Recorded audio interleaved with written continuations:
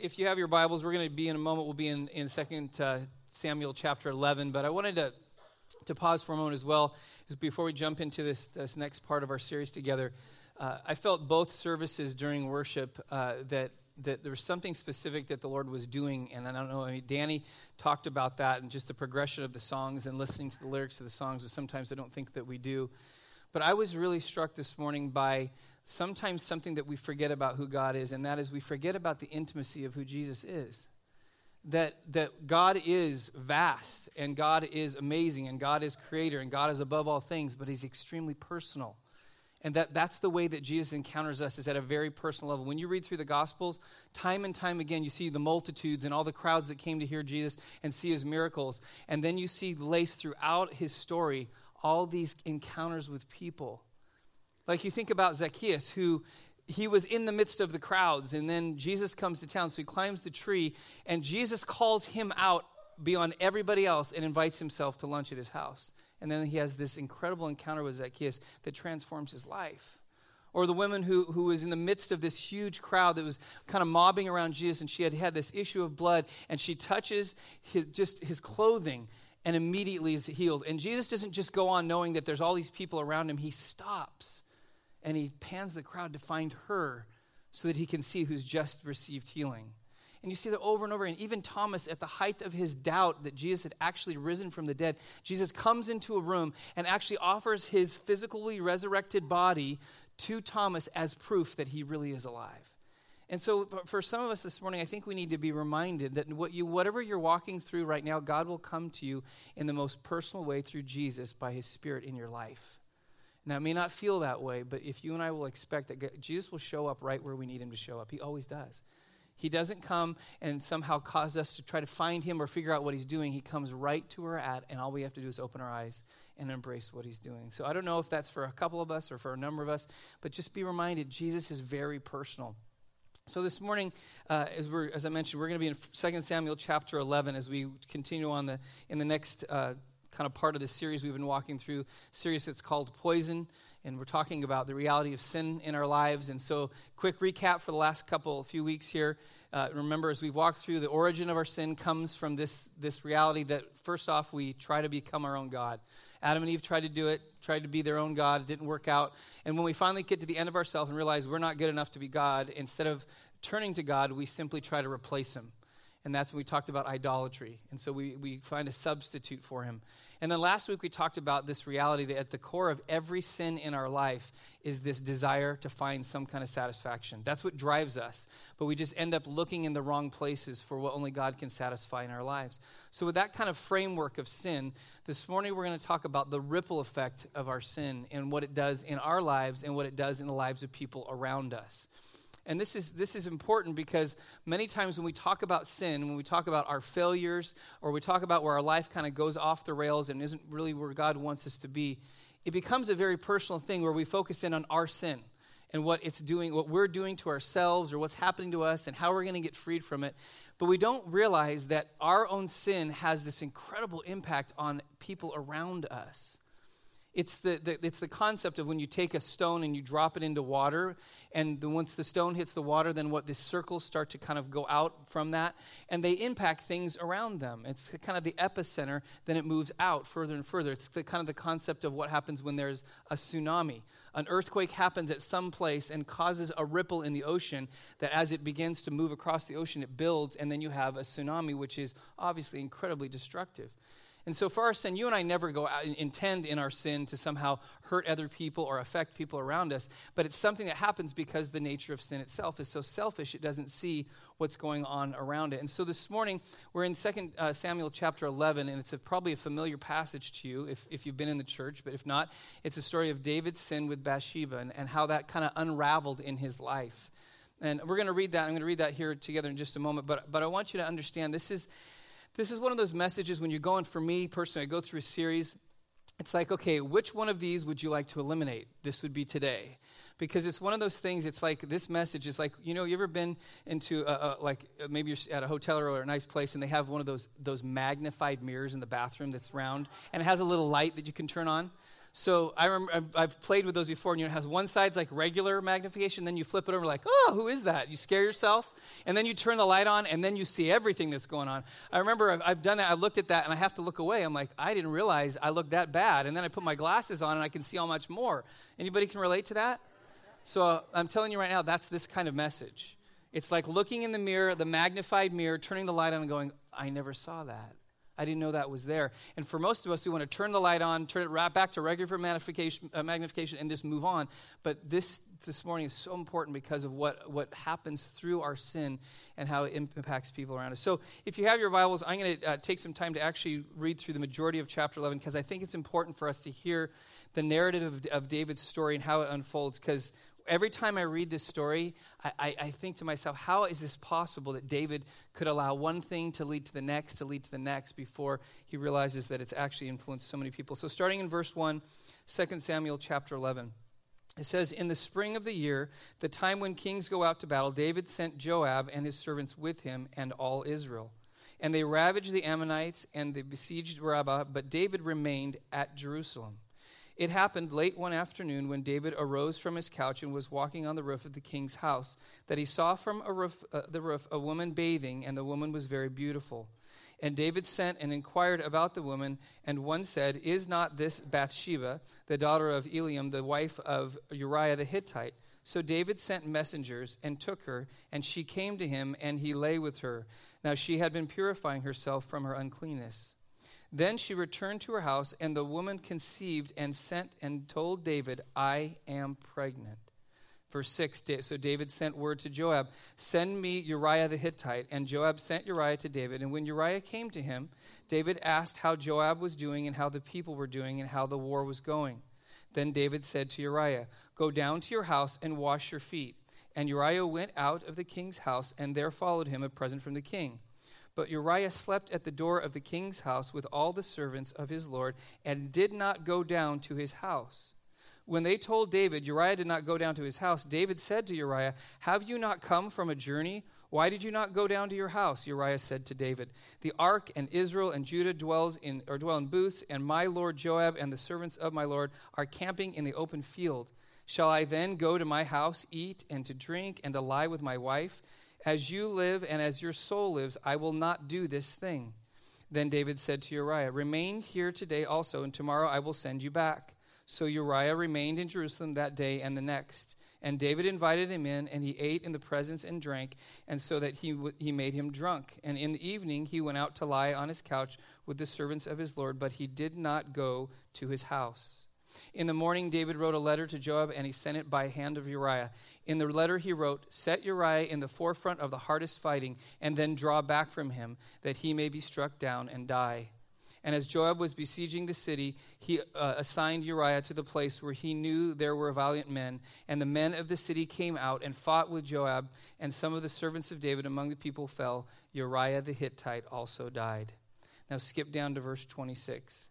It says, when the wife of Uriah heard that Uriah, her husband, was dead, she lamented over her husband. And when the mourning was over, David sent and brought her to his house, and she became his wife and bore him a son. But the thing that David had done displeased the Lord. Wow. Seriously, every time I read that, I'm thinking there's no writer in Hollywood that could come up with something like that. And I wanted to read it because I want you to see how that unfolds. That just in a short amount of time, David goes through this progression of sin in his life, that the circles get bigger and bigger and bigger and impact more and more and more people. And that's just like our own sin, that if we don't realize that's what's happening, we realize we're not sinning in a bubble. We don't sin in a vacuum. We sin in life and in reality, and because of that, it influences and impacts people around us. And in this passage, there's three things that I think contribute to us kind of being blinded from our own sin. And there are three myths that we buy into when it comes to our own failure in our life. It's three things that David bought into and lived out in his life, which led to this point in his life. So the first one is this. First myth that we buy into about our own sin is this: it's no big deal. We find a way to justify in our own mind that, yeah, we know it's wrong, but it's really not that big of a deal. And so we kind of rate our sin on a sliding scale of what's bad and what's not so bad. And we always find other people that are bad, but we're not so bad. So David, where did David go wrong here? David went wrong early on in something that he would have thought was pretty insignificant, not that big of a deal. In David's time, when the weather would get bad in the winter months, those battles and wars would actually cease. But then when you would get to springtime, when the weather would get better, that's when the kings would go off to war with their armies. And as you read in the first verse, what does it say? David didn't go with his army. David stayed back. He sent Joab and the army to go out and do what David should be doing as the king. So in his own mind, this small compromise of, I can let them go. In fact, I can't get in the mind of David, but you can probably think as the king, I'm doing really well. Israel's at a time where we're really doing well, so I deserve some kind of a break here. So I'm going to let the army go off and do its thing while I'm going to step back and just be the king. And in making that decision, you had to think in David's mind, this is no big deal. What's the big deal about this? But it was that no big deal that led to things that got bigger and bigger and bigger. And whether we know it or not, that's what happens in our lives when it comes to sin. We think something isn't a big deal until something falls apart and we realize, wow, that was a huge deal. I think I've shared this before, but I was fascinated by the way this something happened a number of years ago. I think it's 1988. There was a flight, a 737 flight was taking off from Hilo, Hawaii to go to Honolulu. And they actually, after this whole accident occurred, they had interviewed some of the passengers. As one of the passengers was getting on the plane that day, he looked and he noticed that there were little hairline fractures in the outside of the plane. But didn't think, it's not significant. You know, when you get on a plane, you're convincing yourself, it's safe. They would never intentionally put me on a plane that's going to crash or something bad's going to happen. So didn't say anything. So long story short, the plane gets up to 24,000 feet as it's going between islands. And at 24,000 feet from the right behind the cockpit to about halfway down the plane, the whole top of the plane just flies off, blows off completely. Here's a picture of it.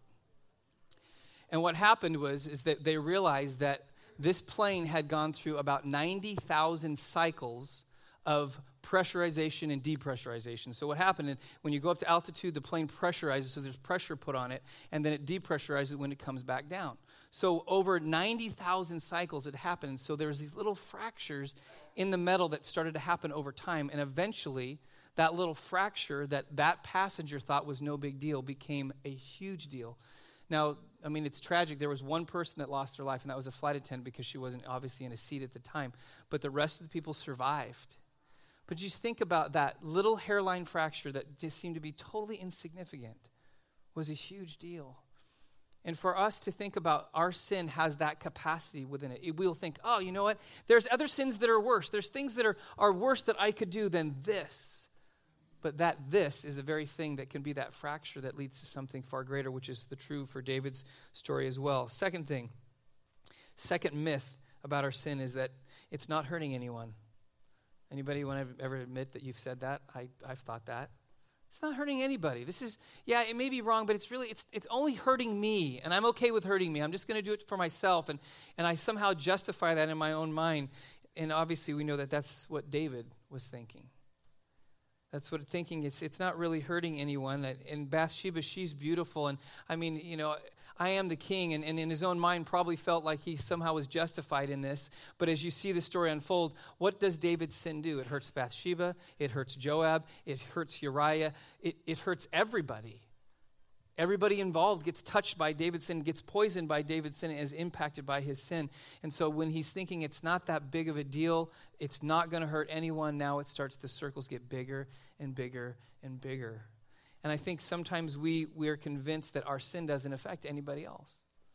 I'm pretty sure that Adam and Eve in the garden didn't think that their sin would affect anybody else but themselves. But obviously we know today their sin affected everybody.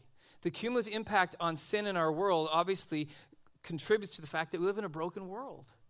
And all of our sin put together influences that and impacts that. Even when we think, it's not really going to hurt anybody, actually it's going to hurt everybody because all of our sin hurts everybody either directly or indirectly. When I was in China, the last couple of trips that I went, one of the things that's true about China as it's developed very rapidly is most of its major cities have terrible air pollution problems, especially Beijing. In fact, there are days in Beijing that look like it's cloudy, but there isn't a cloud in the sky. It's all smog. And in fact, one of those days, we were in Beijing for a few days, and one day, crystal clear, nice breeze, no clouds in the sky, blue sky, wonderful. The next day, woke up, and you couldn't see the sun. And I remember coming out of the hotel the next morning, almost at least half the people on the street were wearing masks around their mouths. Because what I was looking at wasn't fog, it wasn't clouds, it was smog. And so when you're in a city that big and you're thinking, Beijing is huge, it's millions and millions of people, there has to be in your mind when you get in your car in the morning and you're driving around thinking, I know that my car pollutes, but so does everybody else's car, and mine's just one car in millions of cars, so what's the big deal? It's not really going to hurt anyone, right? In fact, that's been the mentality in Beijing for a while. In fact, a few years ago, they actually outlawed motorized scooters. They all have to be electric now. It's because they realize there's a problem. And even a little moped or a scooter is going to actually make an impact on the overall pollution in our city. So every single one of those vehicles counts. Which, by the way, really crazy. When you're walking around Beijing, you usually can hear a motorcycle coming. When it's an electric, you can get hit and not even know it. We dodge so out of the way of so many things because you step in the street is owned by vehicles, not by pedestrians. It's a really fun thing if you ever go to Beijing to dodge the electric scooters. Third myth that we buy into, the third myth that David bought into as well, is that no one will ever know. We have a tendency to think that our sin is secret and it's done in a hidden place, so no one will ever really know what's happening. David bought into that. No one will ever know. In fact, David was so convinced of that when people did start to get to know, he started to make sure that he could cover himself because he didn't want anybody to know. But one of the things that's true about David is very true for us. Even if you're really good at hiding your sin, there's always one person who will always know your sin. God will. You can't hide it from him. And even when David gets to the end of his kind of this unfolding of David's sin and brokenness, and it says at the last verse of chapter 11 that what David had done displeased the Lord, but it doesn't really end there. We won't get into it, but if you go into chapter 12, what happens?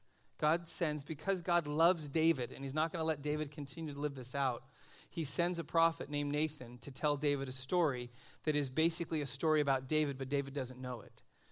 And when David hears this story about a rich man and a poor man, and when the rich man had a friend come to town, he took the one lamb from the poor man, slaughtered it for this feast for his friend, and David was angered, and he said, that guy should be put to death. And then Nathan turns to him and says, yeah, that's you.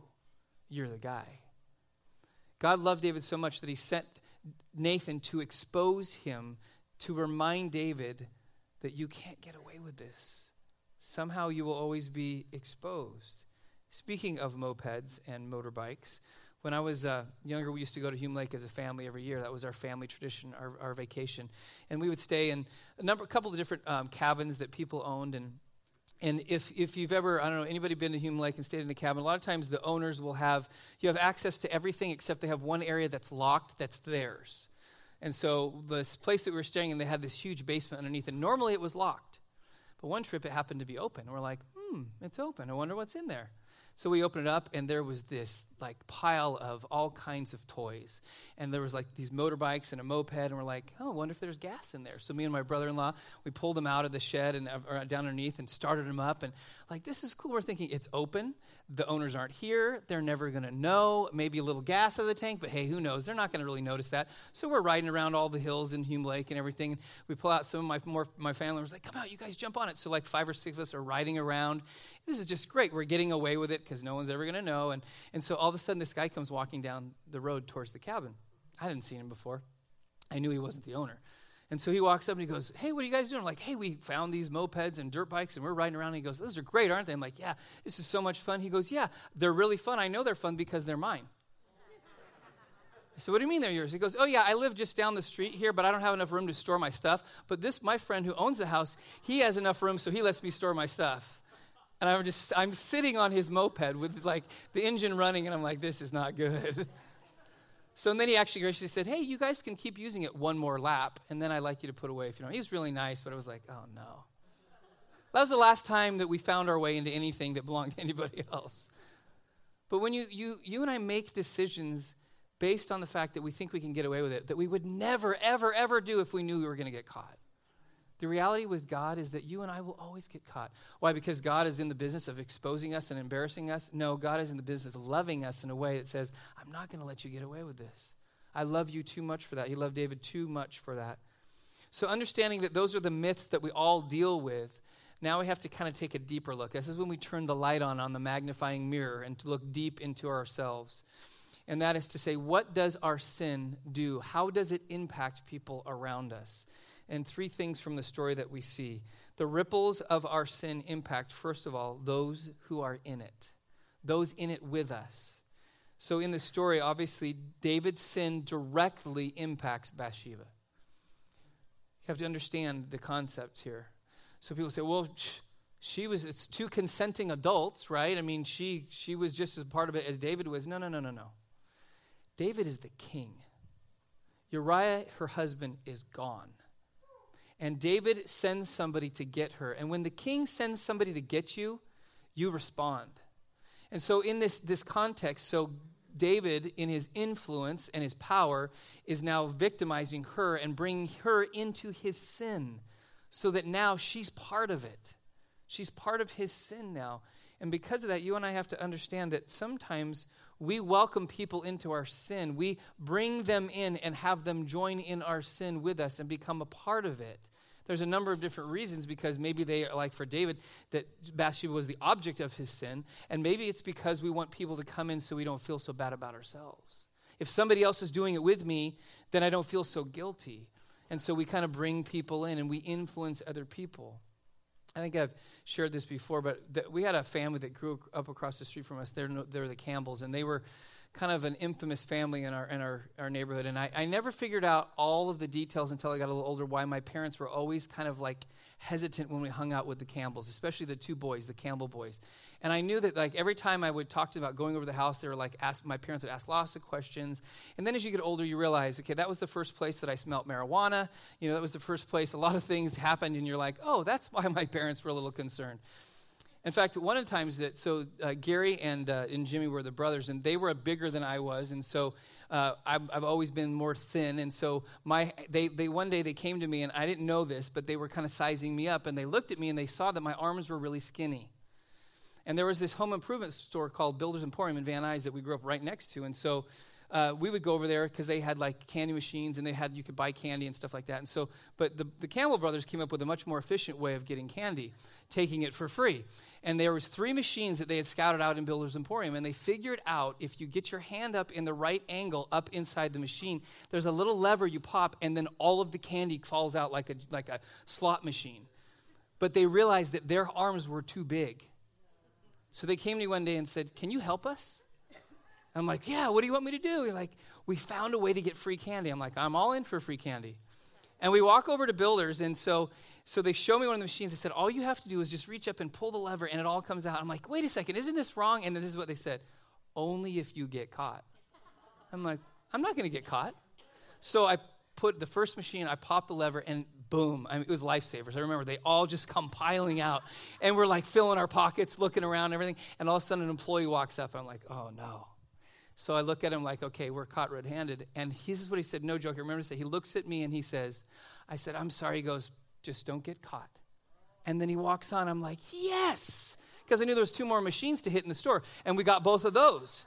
And literally, all 3 of us walked out with like every pocket and every place that we could put candy, we had it. And you'd think someone would have stopped us, but we just got out the door. And then I remember getting home, and my parents were pretty perceptive. They knew that they didn't give me any money, and I came home with like I don't know, 20 rolls of lifesavers. And so my mom starts questioning me, and finally I confess, yeah, I said, we went to the machines, and so of course that was like the end for me. Then wait till your father gets home. Yeah, that was my life, and Dad came home, and it was. So the next day I went out, and I was talking to the Campbell brothers. I'm like, "Oh man, I caught it last night." I said, "What happened to you guys?" And they're like, "Nothing." I said, "Nothing? You went home? Didn't your parents ask you why you had all those lifesavers?" "No, we just ate them all. They never said anything." I'm like, honestly, I said, "You guys suck." I said, "My life is horrible now, and you guys get away with this all the time." And that's when I started to distance myself. Like, next time you ask me to do something, I'm just going to say no to you. But how many times do you and I do that in our lives? We'll blame other people and say, "Hey, you caused me to come into your sin." How many times do you and I invite people into our sin to participate in something that we're doing that we know is less than what God has purposed for our lives? Second reality of the ripples and the impact of sin is that it impacts those around it. Not just those that we welcome in, but those who are around it. So think about this. David compromises, doesn't go off to war. Then he sees Bathsheba, brings her in, sleeps with her, and then he takes Joab and makes Joab an accessory after the fact. Joab is the head over the army. In fact, he's actually David's nephew, so he's a family member. And now what he's doing, he's actually using Joab as a way to cover himself. And so he's setting up Uriah through Joab so that he can get rid of the problem, which was Uriah. What's crazy, too, when you read that David gives or sends a letter to Joab by the hand of who? Uriah. And what's in that letter? It's Uriah's death certificate. That's what it is. He hands it to the very guy he's going to kill to send it to Joab, so he makes Joab a part of it because now he knows what he's doing. So he brings him in. And see, when you and I sin, there's something in us that causes us to try to make sure that we cover ourselves so that nobody finds out. So maybe we don't bring people in to participate in our sin, but we bring them in to cover ourselves from our sin so people don't know what's going on. This is part of our culture. Again, we think we've bought into the lie that somehow if I get away with it, it's not wrong. If I can get away with it.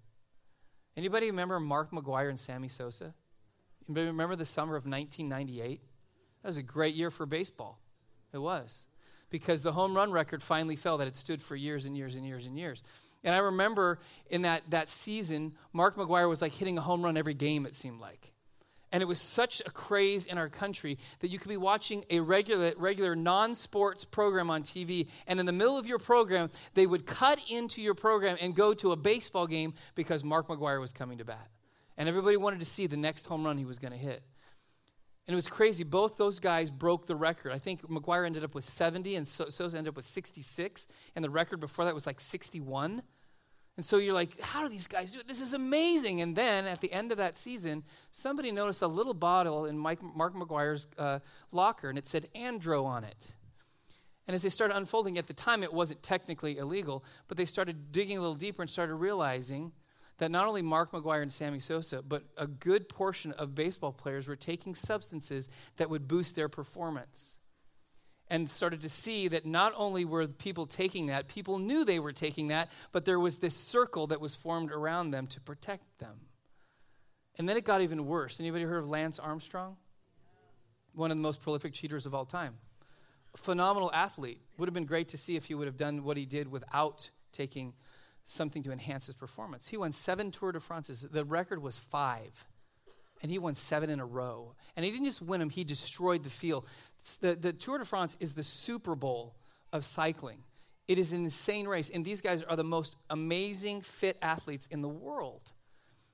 And then as the story comes out, Lance Armstrong, obviously, he denied it for years and years and years and years. You know how he could deny it? How in the world, for probably, a decade, if not 15 years, Lance Armstrong could get away with cheating? How did he do it? Because there was a circle of people that protected him. In fact, the circle that protected Lance Armstrong was the circle that was protecting more and more cyclists. It's getting better now, but probably 5 or 10 years ago, if in the sport of cycling worldwide, if you did not cheat, you could not compete. You couldn't. There were more people doping in that sport than weren't. And that's why if you wanted to get in and actually compete, you had to. But it was this kind of silent thing. Nobody says anything about it. Why? Because we all want to continue to do this. But so what happens is more and more people have to lie until finally somebody in Lance Armstrong's inner circle said, I can't do this anymore. And then boom, it's like the floodgates opened up and you hear the whole story of what happened.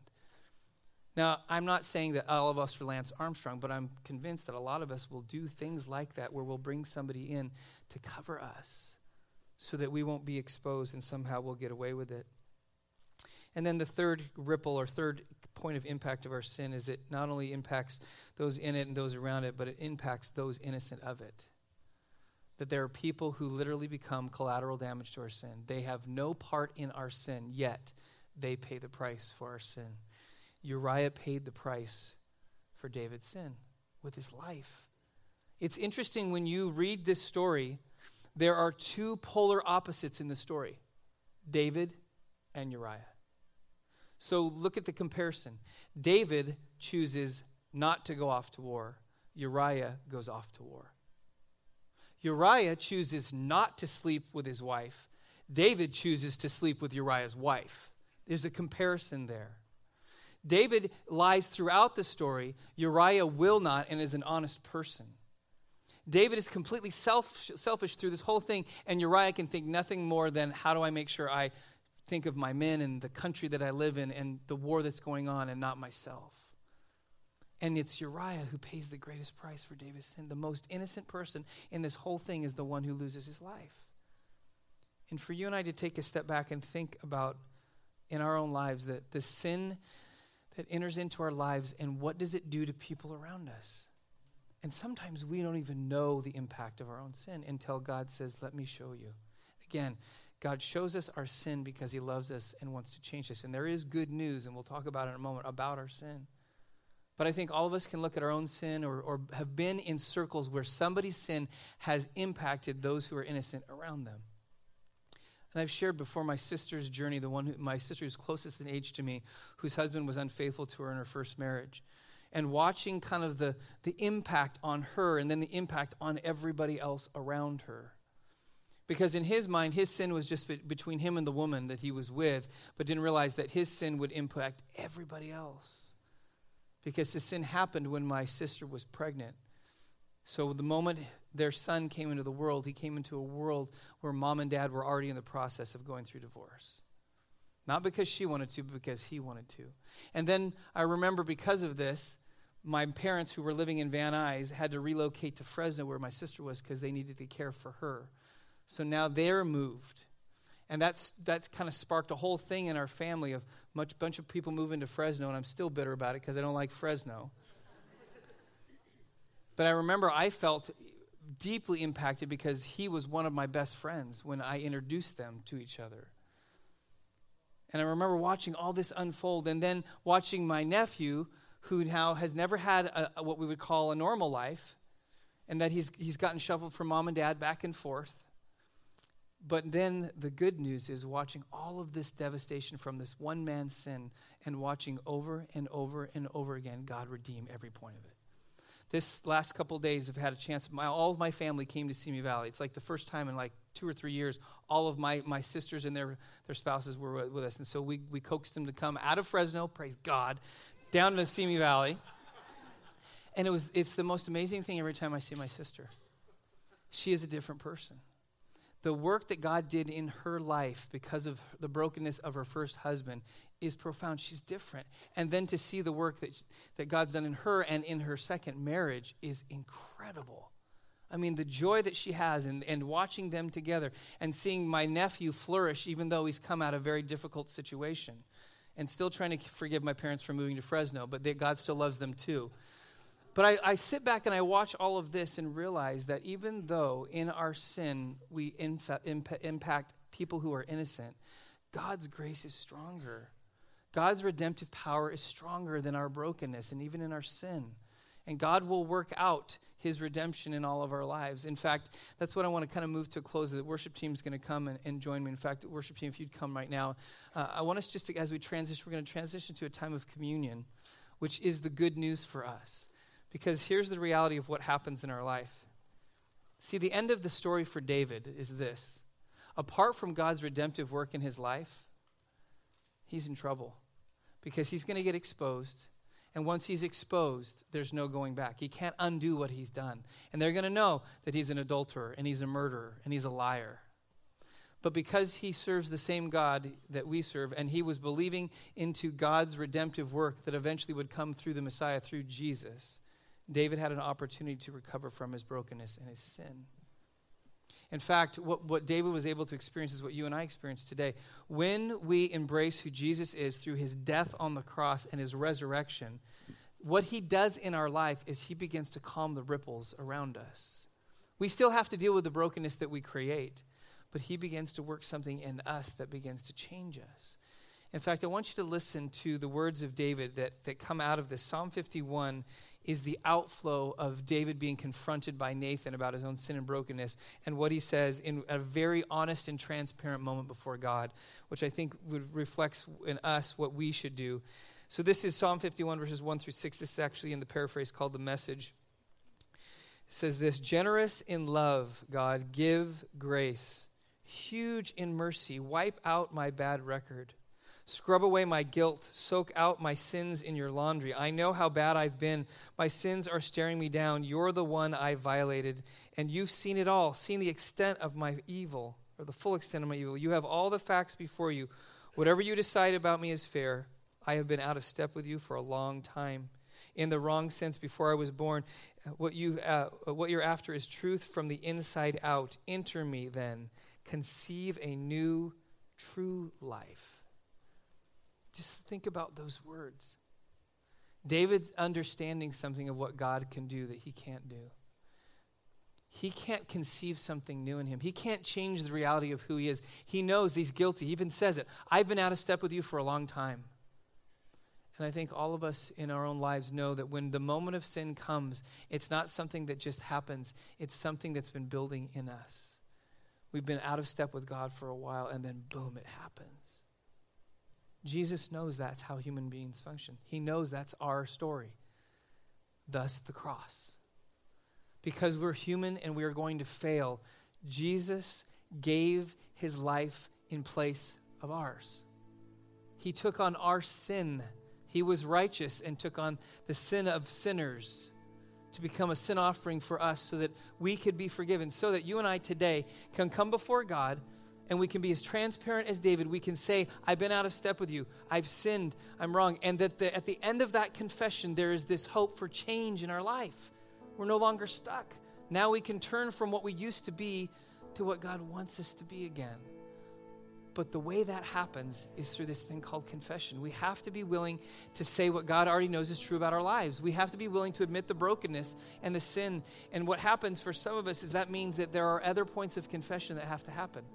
There are other people that now have been impacted that God calls us to for the redemption in their life, that I have to go and make it right with them because what I've done has impacted them. But the beauty is as I've watched with my sister, all the points of brokenness in her life and the people around her, God has one by one redeemed each one.